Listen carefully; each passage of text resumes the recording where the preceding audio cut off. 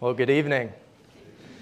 I'm thankful to be here tonight and to be able to bring you God's Word, and especially this passage in 1 Timothy chapter 1. It's a new year. It's full of new things, full of new beginnings. I remember when I started to realize that the new year didn't always bring all of the promises that I thought it would. My problems didn't disappear. I didn't wake up changed. All of the habits and things that I wanted changed. They were not. I was still the same person on January 1st. And I see more apathy and discouragement around me in the people in my life and the people in the world the older that I get. And the more of life that I taste and experience, the more I learn humanity has built up all these traditions, all these ideas to try and take the burden and pass it off onto something else, time and time again, and with great failure. Now, friends, I don't know what you've brought into this building with you tonight. I don't know what's in your mind or on your heart. I don't know the burdens on your shoulders. But what I do know is my own. Now, when I read verse 15 of 1 Timothy chapter 1, and I see the title, The Chief of Sinners, or the foremost of sinners, or the worst sinner, the first person that comes to mind is me. And I wonder if it's the same for you. I know I'm not the only one here who many times his past haunts him. I know that not a single soul in this room is sinless. And so I ask you, does your current struggle with sin or your past life, does it trouble you? Does it bring you distress? There's a pithy saying, time heals all wounds, but the wound of guilt and shame proves to be awful resilient to time.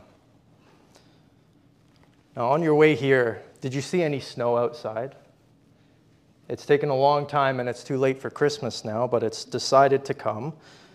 Now, when the snow falls in a good amount, it covers the ground, and what was once dead grass, lifeless grass, dark asphalt and concrete, it's now covered with a pure blanket of soft white snow. And it's beautiful. But especially here, it doesn't take much until that snow starts to melt away and be worn away by all the cars on the road, all the people walking on the sidewalk, and then what do you see? Underneath that same dull, gray, lifeless, ugly ground. I'm afraid that this is the way that many Christians are living their lives today. We believe in Christ, in his work on the cross for the forgiveness of our sins, but it doesn't take much for our faith to be worn down, for the enemy to begin to whisper those lies about our struggle with sin, about our past life. And pretty soon our faith is being worn and worn by the same thoughts that trouble us, like tire tracks in the road wearing away the snow. Well, friends, in many ways this experience can be a good thing if it brings us back to Christ.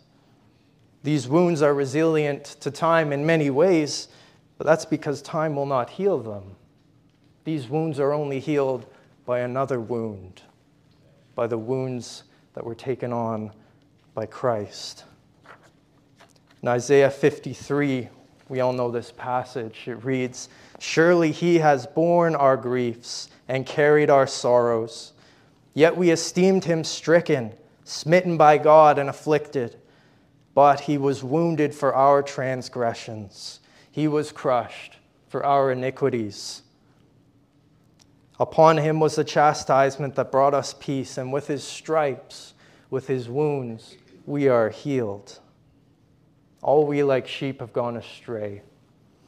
We've turned every one to his own way, and the Lord has laid on him the iniquity of us all." Friends, tonight I'm here to tell you that there is a Savior for the chief of sinners. As we look at our text in 1 Timothy chapter 1, we need to understand the context of the letter. There's much to get out of these verses that we're focusing on from 12 to 17, but It's properly understood and it's greatly enriched by knowing Paul's themes, his overarching purpose in the letter. And so in this letter of 1 Timothy, Paul's writing, obviously, to Timothy. Now he's writing concerning the situation in Ephesus and the churches that he's left Timothy in charge of to oversee. And in verses 3 to 7 of chapter 1, we see what's going on. There are false teachers here. There are some among the group of Christians who are teaching something other than the gospel.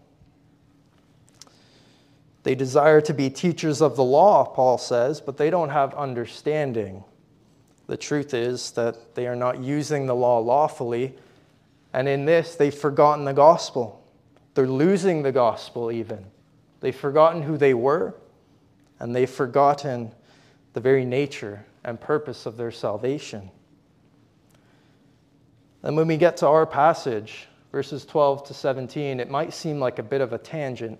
Paul's talking about false apostles, or false teachers rather. He's telling Timothy, I charge you, tell these people to stop it. He explains how they're using the law unlawfully, and now all of a sudden he's on about the gospel.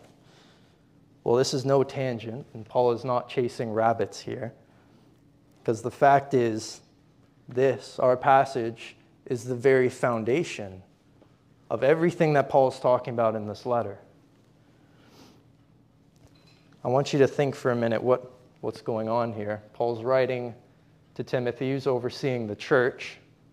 And what is the church? The church is the gathering of believers, those who have been saved by grace through faith in the finished work of Christ on the cross. And Paul gives instructions for the church. Now, what are these instructions based on? Where do they come out of? It must be the gospel. And so what Paul's writing here, this is the focal point. Everything else he says relies on the fact that this gospel is true. This gospel is trustworthy. So I want to ask you another question. Have you strayed from the gospel? Have you, like those people that Paul writes about in verses 3 to 7, have you been dragged off into false doctrines? Have you had itching ears that want to be tickled by preachers who will tell you what you want to hear? Have you maybe been dragged off of the word and off of your faith in Christ into some other things, some higher knowledge, what the world is putting out there that no one else seems to know about? Are you losing your firm footing in the Scripture? I fear many of us are forgetting who we are, and we're forgetting who God is. Now in verse 5, Paul writes that the aim of this charge, which is to tell these false teachers, stop it, the aim of this charge is love. And this love issues from a pure heart and a good conscience and a sincere faith. Now remember what the mark of a Christian is. It's not knowledge. It's love. Love for God and love for neighbor. Are not these the two greatest commandments? The Christian life is a mission of love. It's a tarrying in affection that is proved by our action. But this love needs to come from somewhere. We can't must. So where does this come from? This love comes from a pure heart and from a good conscience and a sincere faith. Can a man or a woman have any of these by their own efforts? Can sinners purify their own hearts?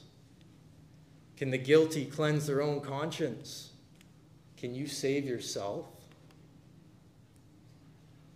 We love not because we can change our own heart and crush stone into beating flesh. We love because he first loved us. God is the first mover in our salvation. He takes our heart of stone and he gives us a heart of flesh. It's his life in us as we're united to him by faith in Christ that is the source of this love. Do not make the mistake these false teachers made. They sought to obtain their eternal security by their own efforts, their own strength, their own merit. They were seeking after some higher accolades, some next level spirituality. My friends, there is no such thing apart from the gospel. And here we must establish this as our grounding point. Salvation is from God alone. It's found in Christ alone.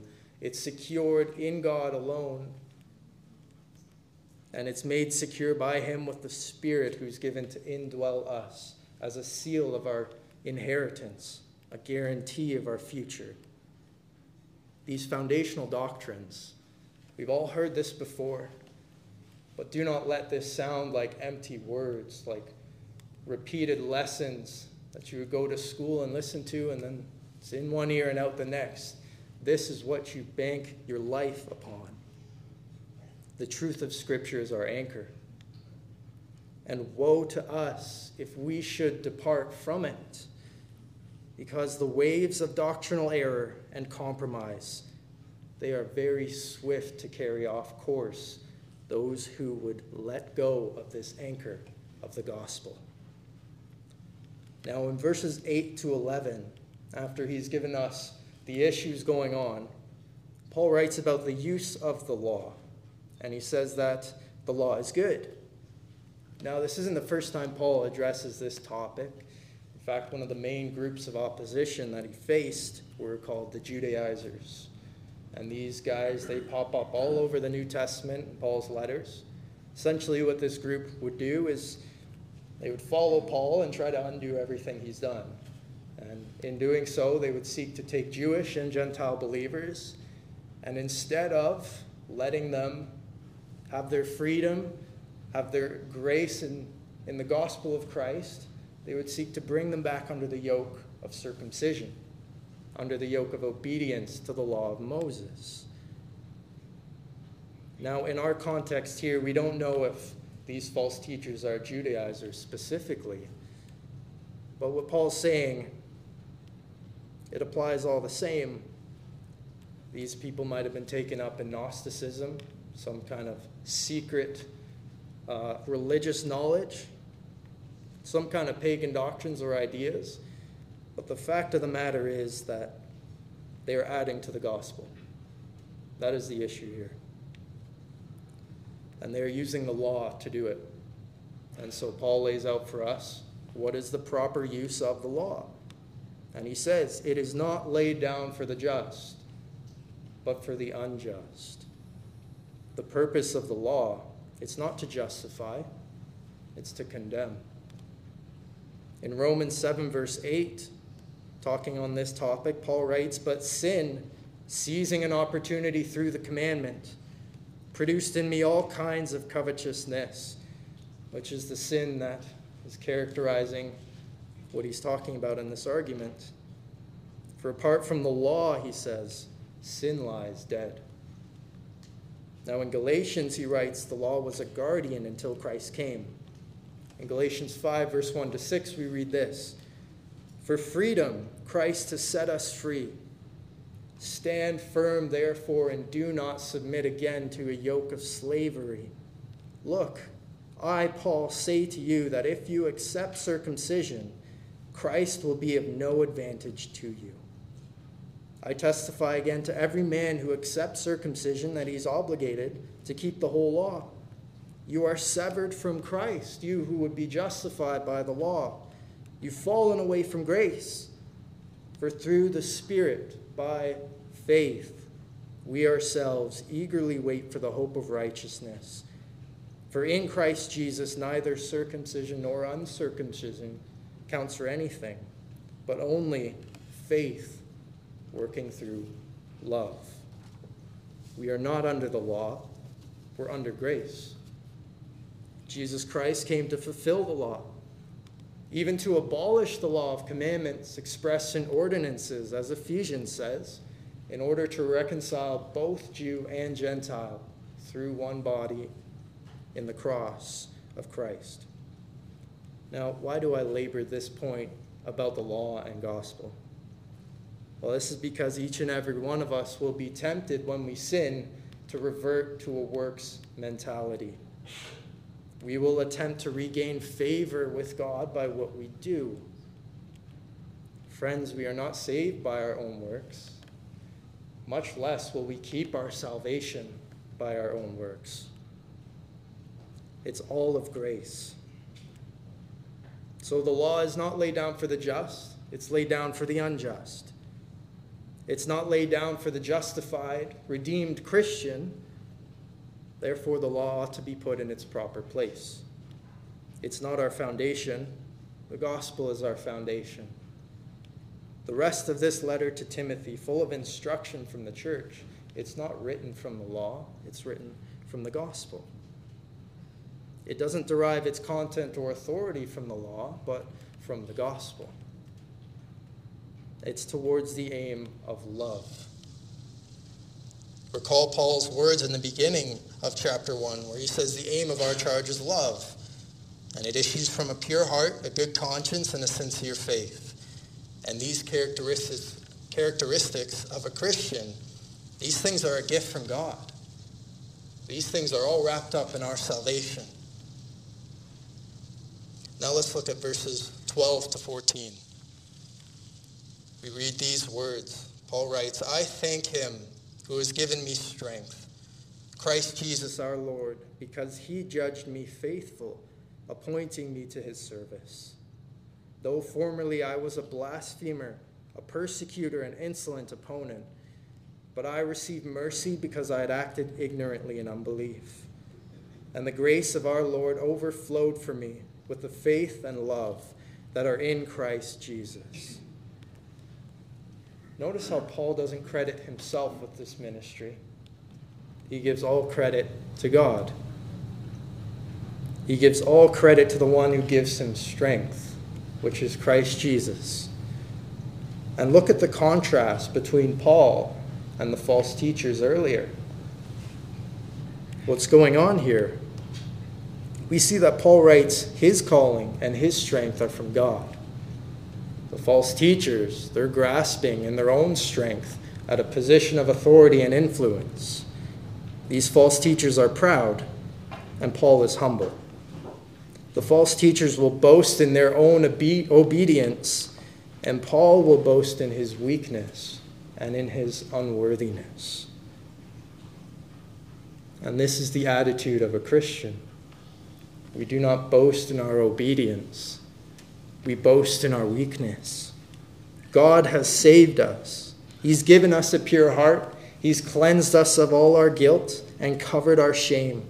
He's given us the gift of faith, and we love because he first loved us.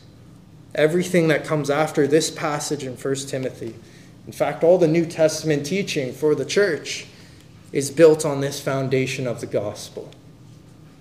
It all flows from this central truth.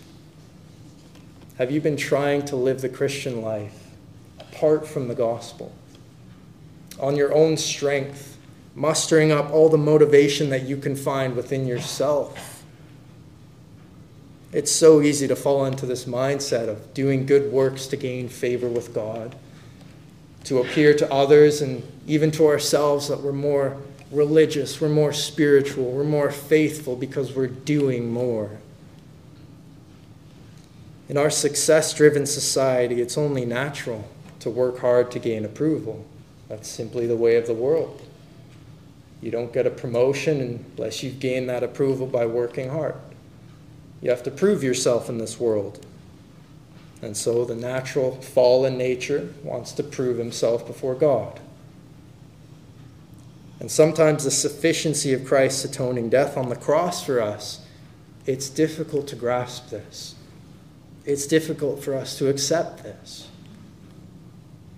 I'm sure we've all heard that the gospel is offensive. And this is one of the ways that it offends us. It looks us in the face and says, you can't do it. You're not good enough. You want God's approval? Well, you can't get it outside of the gospel. And that's offensive to the heart that's proud, to the person who wants to be puffed up, better than the next person beside him. Now, when I sin as a Christian, I feel guilty. I feel shame. Many times I can think that God is shaking his head in disappointment, in disapproval at me. I sometimes feel as though he would rather I didn't pray to him. After all, I just seem to keep messing up. How can I gain his favor now? How can I undo the wrong that I've done? How can I make this right and appease him? Is there something I can do to make up for my mistakes and my sins so that God is happy with me? No. No. Oh, Christian, there is nothing you can do. You cannot pay for your sin. You cannot pay for your debt. How many of us here pay bills? Kids, if you haven't raised your hand, enjoy this time. Enjoy the freedom while it lasts. But I want you to picture this scenario with me. You come home after a long, hard day of toiling and slaving to pay off your bills. Your situation is not very good. You have a lot of debt. The interest alone is frightening, and the rates just seem to keep going up. And unfortunately, I don't think this is hard for us to picture right now, is it?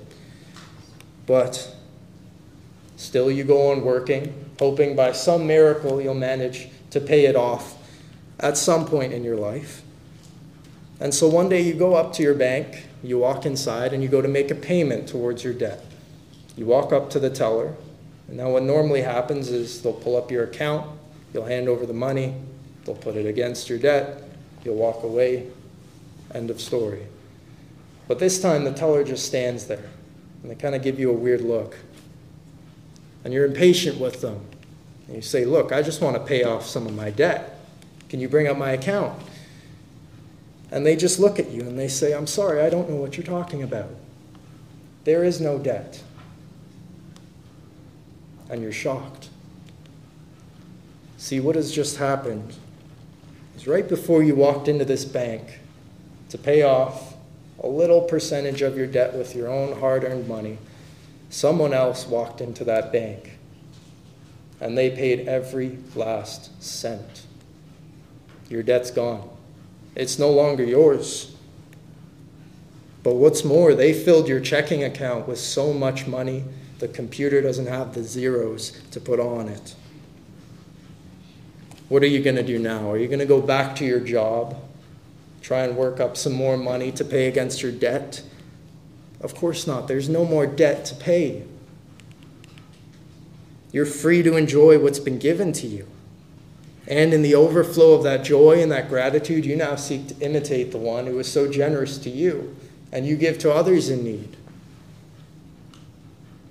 And you share the great abundance in love.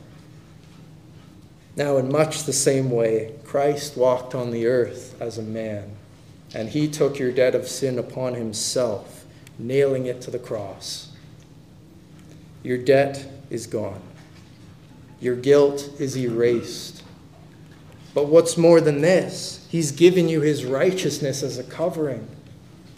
His righteous robes that were stripped off of him when he was nailed and hung up naked on that cross, those righteous robes are put on you. Those righteous robes are given to all who would believe on him for salvation. Now look at verse 15 with me.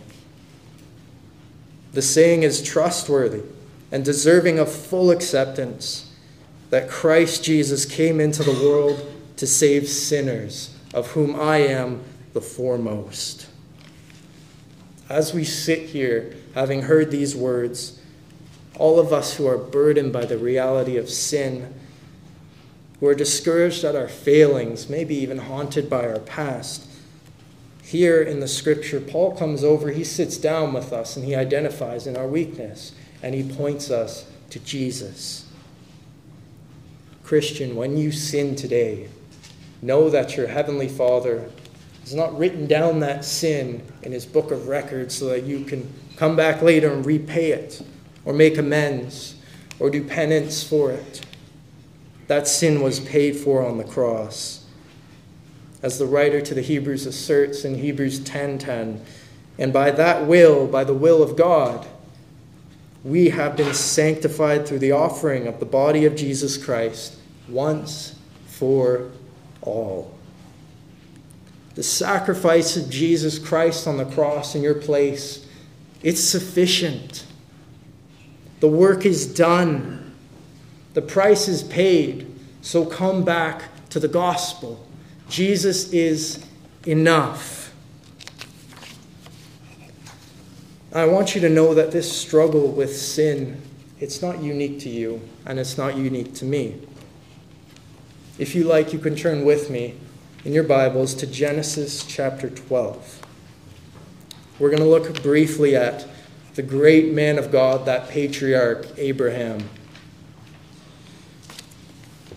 Now in Genesis chapter 12, God calls Abraham out from his land. He gives him great promises. He gives him a great future. And there Abraham builds an altar and he worships God. And what happens next? The very next passage, beginning in verse 10 of chapter 12, says there was a famine in the land. And so Abram and Sarai, they go down to Egypt. And what does he do? He tells his wife, tell them I'm your sister. He was afraid of what the Egyptians would do to him in order to have her. A great spiritual blessing, a great spiritual moment to the great patriarch Abraham, followed by a great act of doubt and unfaithfulness and sin. If you go to the right a little more, you'll end up at Genesis chapter 16.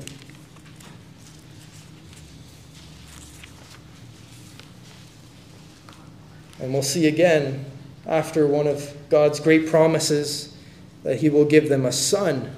He will give them offspring.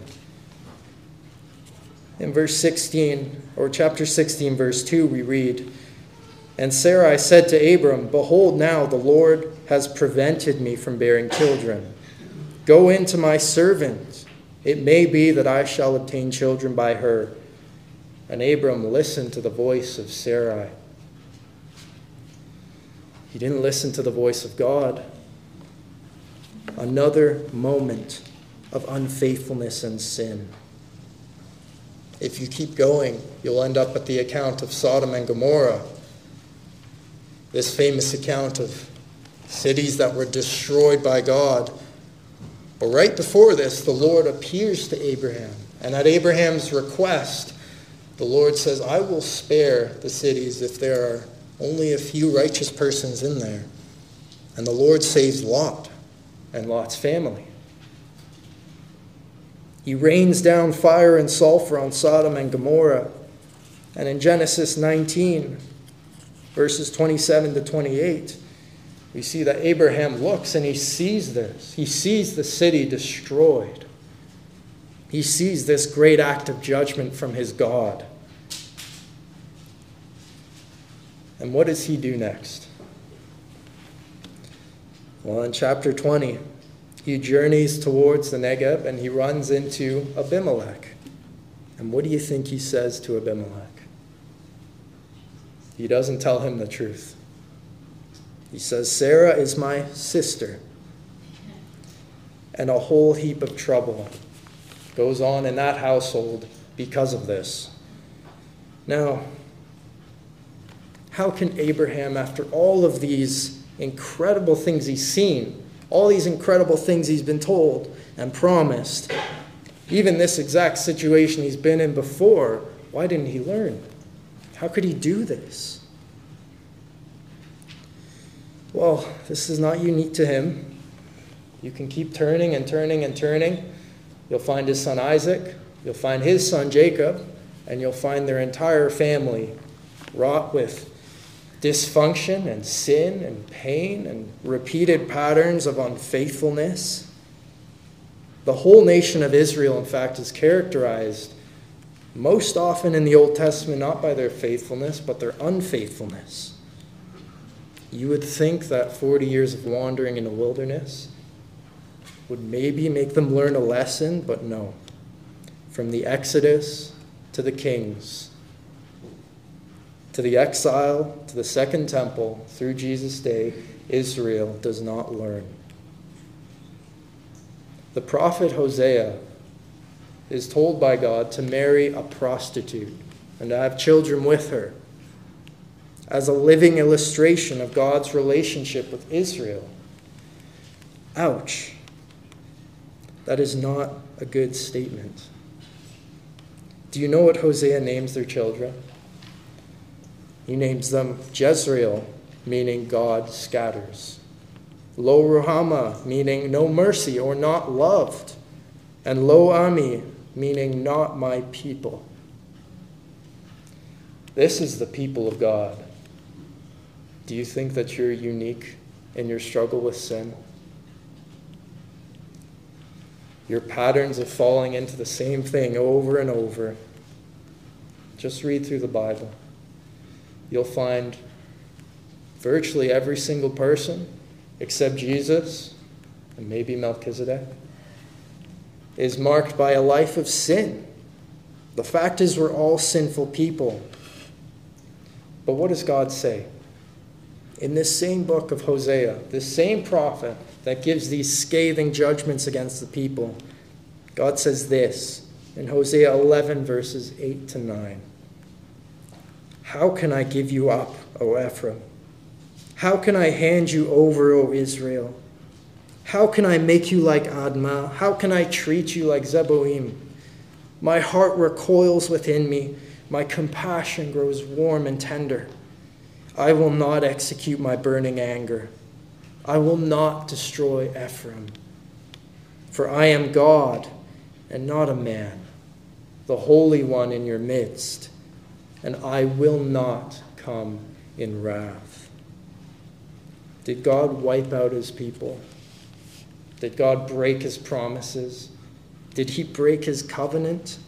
When he came to the earth, did he come in wrath? No. He came in love. And this is how God loved the world. He sent his only Son, that whoever believes in him shall not perish, but have everlasting life. For God did not send his Son into the world to condemn the world, but in order that the world might be saved through him. The wrath that we deserved, in one way it did come, but it wasn't borne by us. That wrath was taken by Christ. The wrath we deserved at Christ's coming was taken by Christ himself. 2 Corinthians 5:21 says that for our sake he made him to be sin who knew no sin, so that in him we might become the righteousness of God. Christ Jesus came into the world to save sinners. Now come back to our text in 1 Timothy chapter 1. Let's look at verses 16 to 17. Paul writes, "But I received mercy for this reason, that in me, as the foremost, as the chief of sinners, Jesus Christ might display his perfect patience as an example to those who were to believe in him for eternal life. To the King of the ages, immortal, invisible, the only God, be honor and glory forever and ever. Amen." The reason or the purpose that Paul gives for God's mercy upon him is that in him, as the chief of sinners, God's great patience in Christ Jesus would be displayed to all people as a testimony of the gospel. Are not the accounts we looked at in the Old Testament a testimony of God's great patience, of his great mercy? The Old Testament is for our instruction, but let's not stop at merely seeing Abraham, Isaac, Jacob, Israel. Let's not stop at seeing them as mere companions. Let us see above and beyond with a wide lens through the whole scope of redemptive history. Let us see Christ in the Scriptures. Why did God labor in love and patience with his people? Because of Christ. What is God doing, being patient with such a rebellious people? Sometimes even reading through the account of Israel makes me upset. What is God doing with his patience? Well, the promised seed of the woman who is Christ, God is making good on his promise. He preserved his people. He preserved his promises. He kept his covenant so that the Messiah might be born according to all that was written and prophesied of him, so that he would be the Savior of his people and of all people for the world. All of this is because of Christ. Let's go back to the Old Testament. Do you remember King David, that great man of God? And you remember his great sin. He was called a man after God's own heart even after this sin. He repented. He was forgiven. He believed God and he was justified, just like Abraham, just like you, just like me. David was saved by faith in God and his promises, ultimately in his greater Son, the greater King, Jesus Christ. And you and I, in spite of our great sin, we have been saved through faith in Jesus. In 2 Samuel 7, God makes his great covenant with David to build him a dynasty, a kingdom without end from which the Messiah would come and reign for eternity. But after this covenant, David sins with Bathsheba. Now at this, did God make his covenant null? Did he break his promise? Absolutely not. God makes his covenant and he makes it good in himself. God upholds the entirety of his covenant because he knows that no man ever could.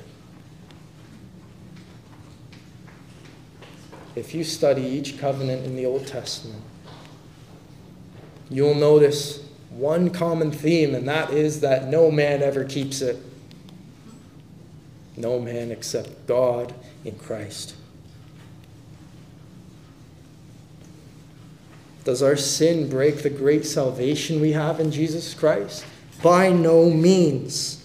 It is on Christ's own merit, on Christ's perfection, on his complete sacrifice, not on our own. We are secure in him, not on ourselves. Listen to what this King David wrote about the God we have in Psalm 103, verse 8 to 14. He writes, "The Lord is merciful and gracious, slow to anger and abounding in steadfast love. He will not always chide, nor will he keep his anger forever.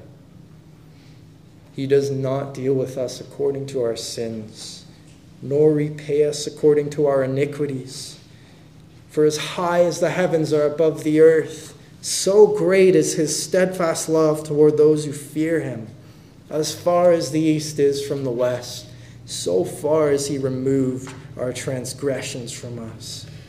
As a father shows compassion to his children, the Lord shows compassion to those who fear him. For he knows our frame. He remembers that we are dust." This is your God. This is your Father. This is what is yours in Christ Jesus. Would you believe it? Would you hold on to it? Reach out and grasp it. It's yours. Store this up in your heart. This is the foundation of your faith, of your very life. Your life does not consist of merely the things you see right now, the things you taste, touch, and smell. No, your life is far beyond this world. And the only place that you can be sure of it is in the gospel. Do not succumb to the lies of the enemy. who holds out your past in front of you, who goes running into your closet to try and find all the skeletons he can and wave them around. Those skeletons exist in your memory, but not in the eyes of God. They are no longer yours. You are free in Christ. See, what the enemy does is actually quite backwards. He tries to discourage us with the fact that we're sinners. He tries to discourage us with the fact that we have a wretched track record. But the fact of the matter is, if I am a sinner, this is very good news, because Christ Jesus came into the world to save sinners. There's a quote by Charles Spurgeon I want to read you. He said, "My hope lives, not because I'm not a sinner, but because I am a sinner for whom Christ died. My trust is not that I am holy, but that being unholy, Christ is my righteousness. My faith rests not upon what I am, or shall be, or feel, or know, but in who Christ is, in what he has done, and in what he is now doing for me." Hallelujah. My friends, let us have the same perspective as Paul here in our passage. Let us be broken by our sin, humbled by our weakness and frailty, and overcome with the gospel. Do not waste the opportunities that are afforded to us when we are brought into despair, when we are downcast, discouraged by our own inability to obey Christ. The enemy might see this as a great opportunity to throw us down in the dirt, but this is an even greater opportunity to throw ourselves down at the cross, to look not on ourselves. Get your eyes off of yourself. The answer's not in you. It was never in you. God never put his hope in mankind. Did you know that? The only hope for mankind is in God. He was in charge throughout the whole of Scriptures. It's all his plan. It's all his sovereign grace. There's not a single thing you and I can do to change that. Christ saved such a wretch as you and me, so that he might get all the glory for his great mercy, his great patience and love. Your past is a wonderful testimony to the work of God in Christ. Come back from your discouragement. Come back from your despair. Come back from your efforts to try and regain God's favor. Come back to the gospel that declares to you, it is finished. There is no part in those 3 words that say, but you have to. No. It's a full stop. It is finished. Jesus was perfectly patient with the chief of sinners. This man who was a blasphemer, who persecuted the church, who persecuted Christ himself, who had no regard for his fellow man, who had no real understanding of the Scriptures. But Christ was patient with him, and Christ saved him. How much more will he be patient with you? If he is patient with sinners, if he died for us while we were still sinners, how much more now that you are his child will he be patient towards you?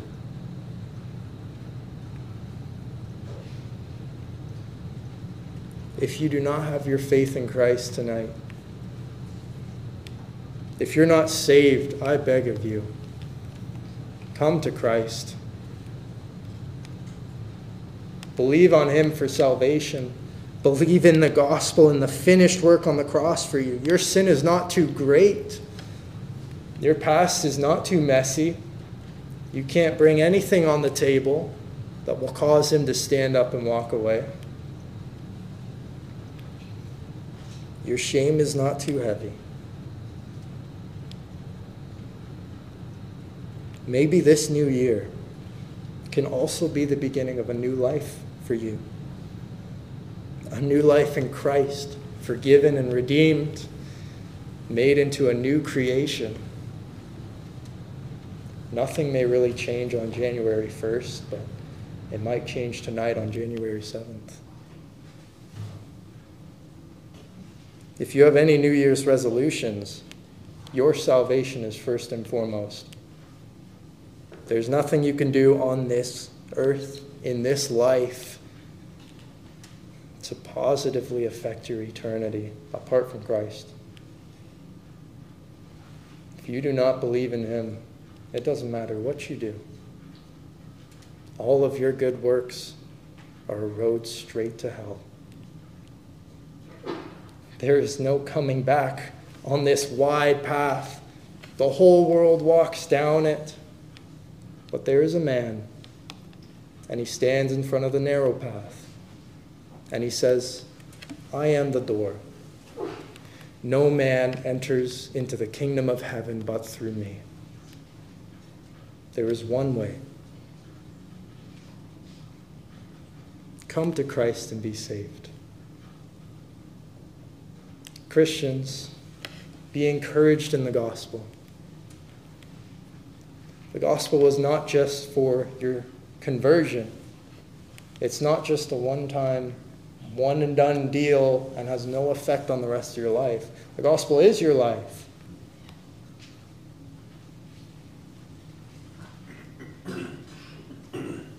So my prayer for us is that we would turn away from ourselves, from any of our own efforts. Any hope that you have that is not found in this book, that is not the man Jesus Christ, that hope will let you down. Come to Christ. You who call yourself the chief of sinners, there is a Savior for you. Let's pray. Our great Heavenly Father, we thank you for your word. We thank you for your gospel. I pray that you would encourage the hearts of all of us who are discouraged in our sin, who are discouraged with our past, who have lost sight of the cross. I ask that you would bring us back to viewing the cross, to seeing the hope of our salvation. Would you fill us with your Spirit? Give us strength. Give us this hope that is ours in you. Make good on your promises, O Lord, and save those who are not yet saved. To the glory of your name, and may our testimonies, may your gospel, as it has changed us, would it be witness to all those around us? Would we take this beyond ourselves into our families, our workplaces, our schools, everywhere we go? The fact that we are new creatures in Christ, would this be evident to all people? And would you use us as vessels to bring your gospel to those who need it? We thank you for your love. We thank you for Jesus. And we pray all this in your name. Amen.